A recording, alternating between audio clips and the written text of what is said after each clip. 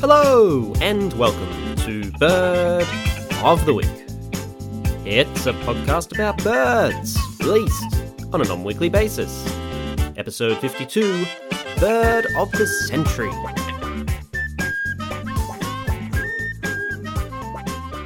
So when I was writing the Christmas special, I mentioned that Bird of the Week isn't really agile enough to respond to big birding news. As an example of the news I vehemently ignore, I mentioned the recent Bird of the Century competition. But then I thought to myself, hey, I can totally jump on that bandwagon. It doesn't matter that the wagon has left town and can't even be seen anymore. I am jumping on it. Don't ask me how that metaphor works. I'm not about doing hot takes. Hot takes are about making snap judgments to inflame emotions. We're not about that on Bird of the Week. We're about stone cold takes, waiting for society to move on before I trail in, raking over the coals to offer an opinion when there's no one left to care. So join me today as we look over the Bird of the Century competition, meet its winner, the Pooh Teki Teki, and weigh in on John Oliver's dramatic influence. Some people might call it interference. Bird of the Week. So I guess our first question should be, what is the Bird of the Century? I mean, I know here we're all about Bird of the Week, or at least our mailing list is, which is a legit bird a week. And if you'd like to get on the mailing list, listen for the end to find out more. But Bird of a Century is taking things to a whole new level. That's 5,200 times more potent than your weekly bird special, which, sad realization, I will never make it to Bird 5,200. I wonder how many weeks I could get to. Maybe 2,000 if I do it until I die? That's a bleak thought. Whoops, really veered into the existential dread there, but back to the show. Anyway, the Bird of the Century. Who even has the authority to name a bird for the century? Also, is it just me, or does 2023 seem like a strange year to declare the winner? Feels like we're 23 years late to the party, or 77 years early, depending on how you count. Well, first up, the competition was limited to the birds of New Zealand. So really, it's the New Zealand Bird of the Century. And I mean, New Zealand has some real crackers. Kiwi, Kia, Kakapo, strong contenders, the old KKK. Whoa, that is not okay. The competition is run by an organisation called Forest and Bird. They're a New Zealand conservation organisation working across a whole swath of areas, from restoring ecosystems, protecting rivers, lobbying for clean energy, removing plastic from the environment, and yes, working on bird conservation. Forest and Bird has been around for decades. About 10 of them, actually, hence why this year they decided to run a Bird of the Century competition to celebrate the milestone. It's a little switch up from what they do each year, which is the New Zealand Bird of the Year competition. This being their centennial year, they decided, hey, why not have this one be our Bird of the Century? Sounds like fun, and I'm all in favour of fun. The Bird of the Year competition has been run since 2005, and this is the 19th edition. I've actually been voting in the comp since 2018, because who doesn't want a say in deciding the New Zealand Bird of the Year?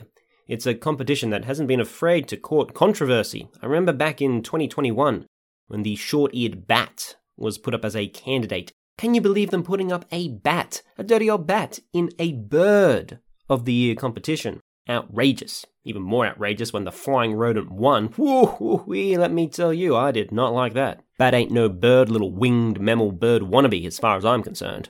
Also, interesting to note that over the 19-year history of the competition, the only bird to have won it more than once is the kakapo, with wins in 2008 and 2020. This led to a second controversy in 2022 when the kakapo, as the only two-time winner, was barred from running, which I think again really goes to show how diverse and amazing the birds of New Zealand are. You can run it for nearly 20 years and only get one bird as a repeat winner. I know I've been saying it for a while, but one day I will do a whole New Zealand episode. Probably, if I can get around to it. The competition is run as an election, with the rules changing a little each year, but the way it normally happens is a short list of around 70 or so birds are pre-selected, and the public are invited to vote for their favourite. At the end, the bird with the most votes is declared the winner. Standard voting sort of competition. This year, a preferential voting system was used. People selected their top 5 birds in preferred order, and then the instant runoff method was used to tally up a winner. People who know me well also know that I am a super nerd when it comes to different voting systems, but I will spare you my opinions. This isn't electoral system of the week. Idea for future show, though. Only to say that for a competition like this, the instant runoff is a pretty good method. Now, the main purpose of the competition, aside from glory for the winner, is to be a light-hearted way to raise the profile of New Zealand's threatened birds and raise some money for their protection. Like I said, it's a bit of fun.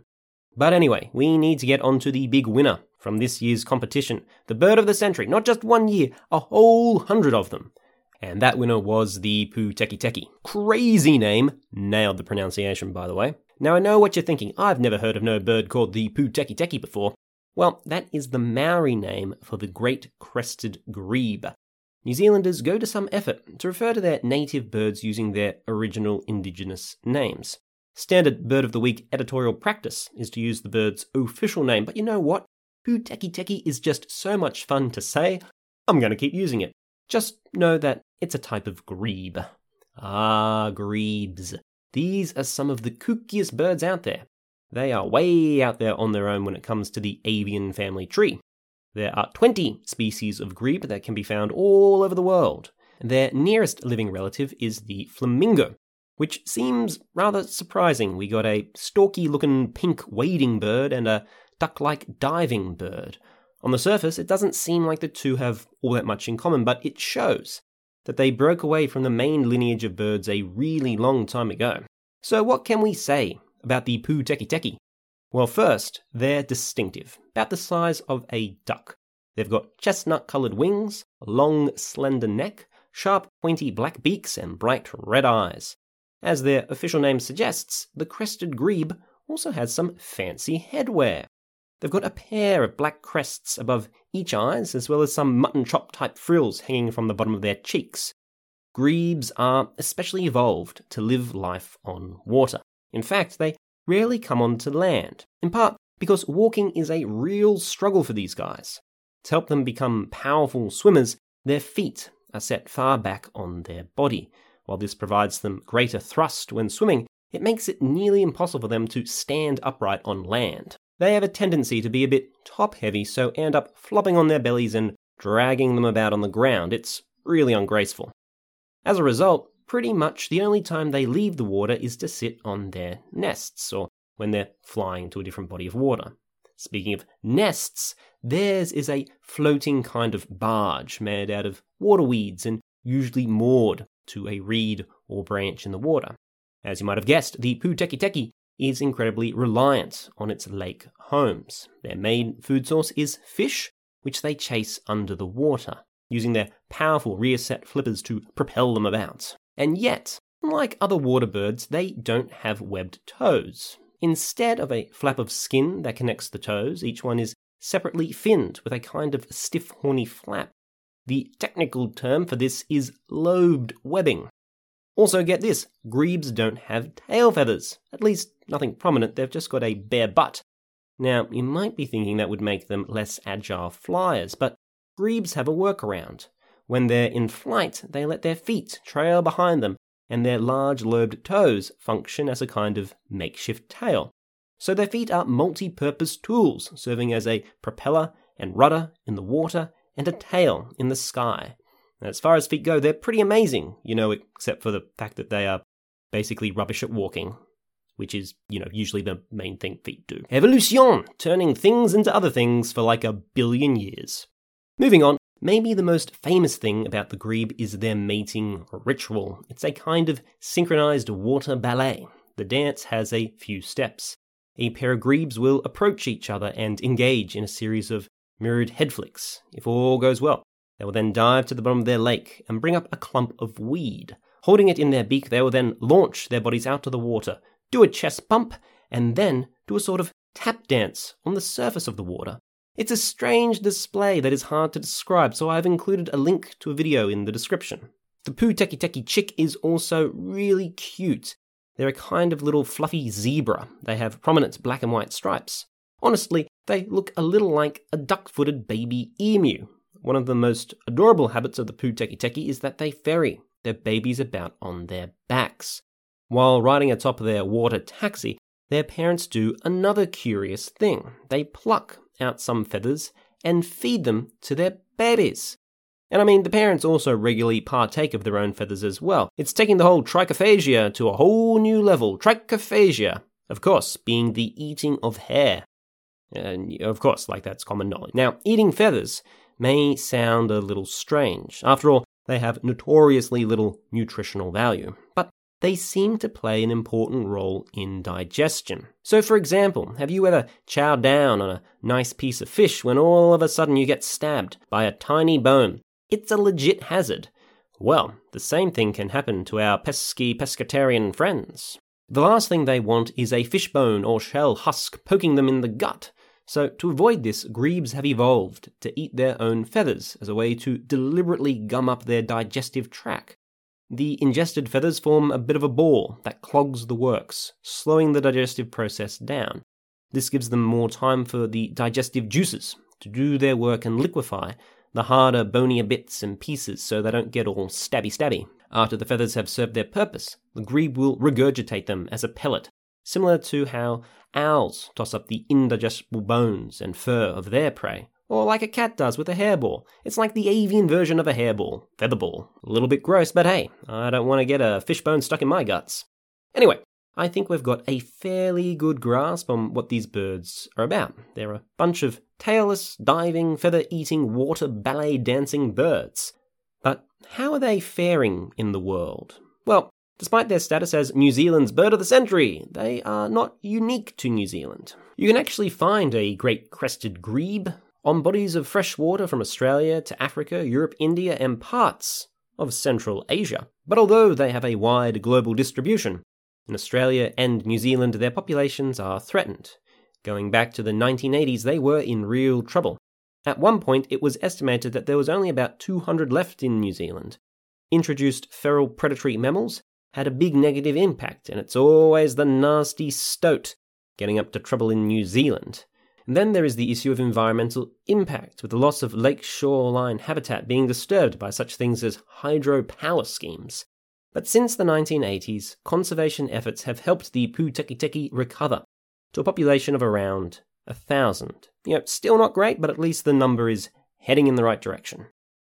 And that brings us to why Forest and Bird included the Pūteketeke on the shortlist of candidates for the Bird of the Century competition. It was a chance to draw attention to New Zealand's native birds and the effort needed to conserve them. The Pūteketeke was one of 75 on the shortlist, and honestly, the organisers rated them as a real underdog to take home the prize. I mean, come on, how is a grebe found throughout the world going to compete with such famous poster birds as the Triple K combo, kiwi, kea, kakapo?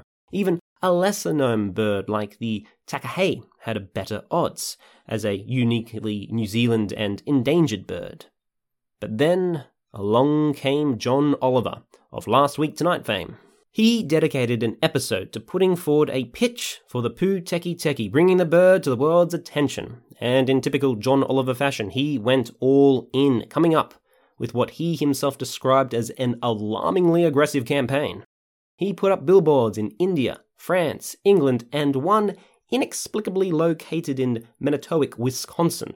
It was the only billboard to go up in the United States. Why he chose Manitowoc?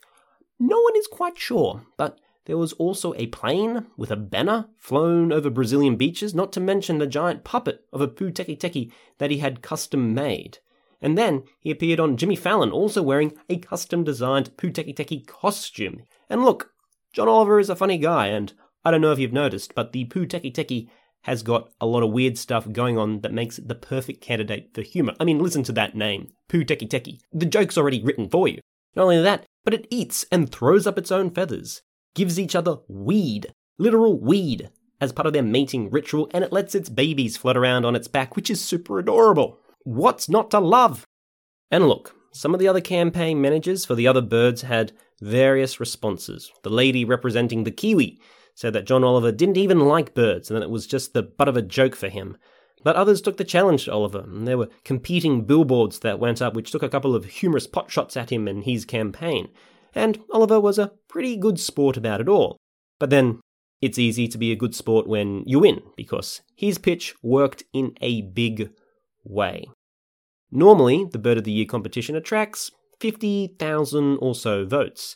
Thanks to John Oliver's involvement, there was more than 350,000. Would you like to know how the final vote shook out? Well, let me give you a top 10 breakdown. In 10th place, the Takahei won 6,292 votes. We'll actually be meeting these guys in our next episode. They're a type of giant flightless rail. In 9th place was the Tui on 6,457 votes. They're a really cool honey eater with a little white pom-pom on their chest. In 8th place, the Huea on 6,467 votes. You've probably never heard of these ones. They're a really fascinating extinct New Zealand bird, where the male and female have different shaped beaks, very unusual in the bird world. Then the Black Robin came in 7th with 6,753 votes. Then the Eastern Rockhopper Penguin came in 6th with 6,763 votes. The species of Fantail made it into 5th with 7,857 votes. Then our famous two-time former Bird of the Year winner, the Kakapo, came in 4th on 10,889 votes. And so now we're getting into the heavy hitters. The Kia, the world's only alpine parrot and mischievous darling of the New Zealand ski fields, was 3rd with 12,000 votes. And of course, the Kiwi, the very emblem of New Zealand itself, was 2nd with 12,900 votes. That just leaves the Pū Teki Teki. And the Pū Teki Teki won all right, but it won with 20 times more votes than the Kiwi got. Hell, it got nearly 4 times more votes than the rest of the top 10 put together. The Pū Teki Teki garnered 290,374 votes, more than 80% of all total votes cast in the competition. So, did John Oliver have an influence on the competition? You better believe he had an influence. Now, some people may call foul, pun intended. After all, what business does John Oliver have sticking his oversized nose into the competition to sway the vote for an underdog? As Oliver said, it is a proud US tradition meddling in foreign elections. But really, there are no stakes in the Bird of the Century competition. It's designed to be a bit of fun, and Oliver's pitch was certainly that. But more than that, the competition's true purpose is to create awareness for the birds. And he did that too, because beyond the votes, the attention he brought to the competition helped to raise $600,000 to go towards forest and birds conservation efforts. So who could possibly be upset about that? I mean, this is obviously amazing news, not just for the Pū Teki Teki, but for all of New Zealand's bird conservation efforts. So I love it. But here's a slightly different take on things. For me, I think John Oliver's involvement in the Bird of the Century competition goes to a different question. What does it take to get people to care about something?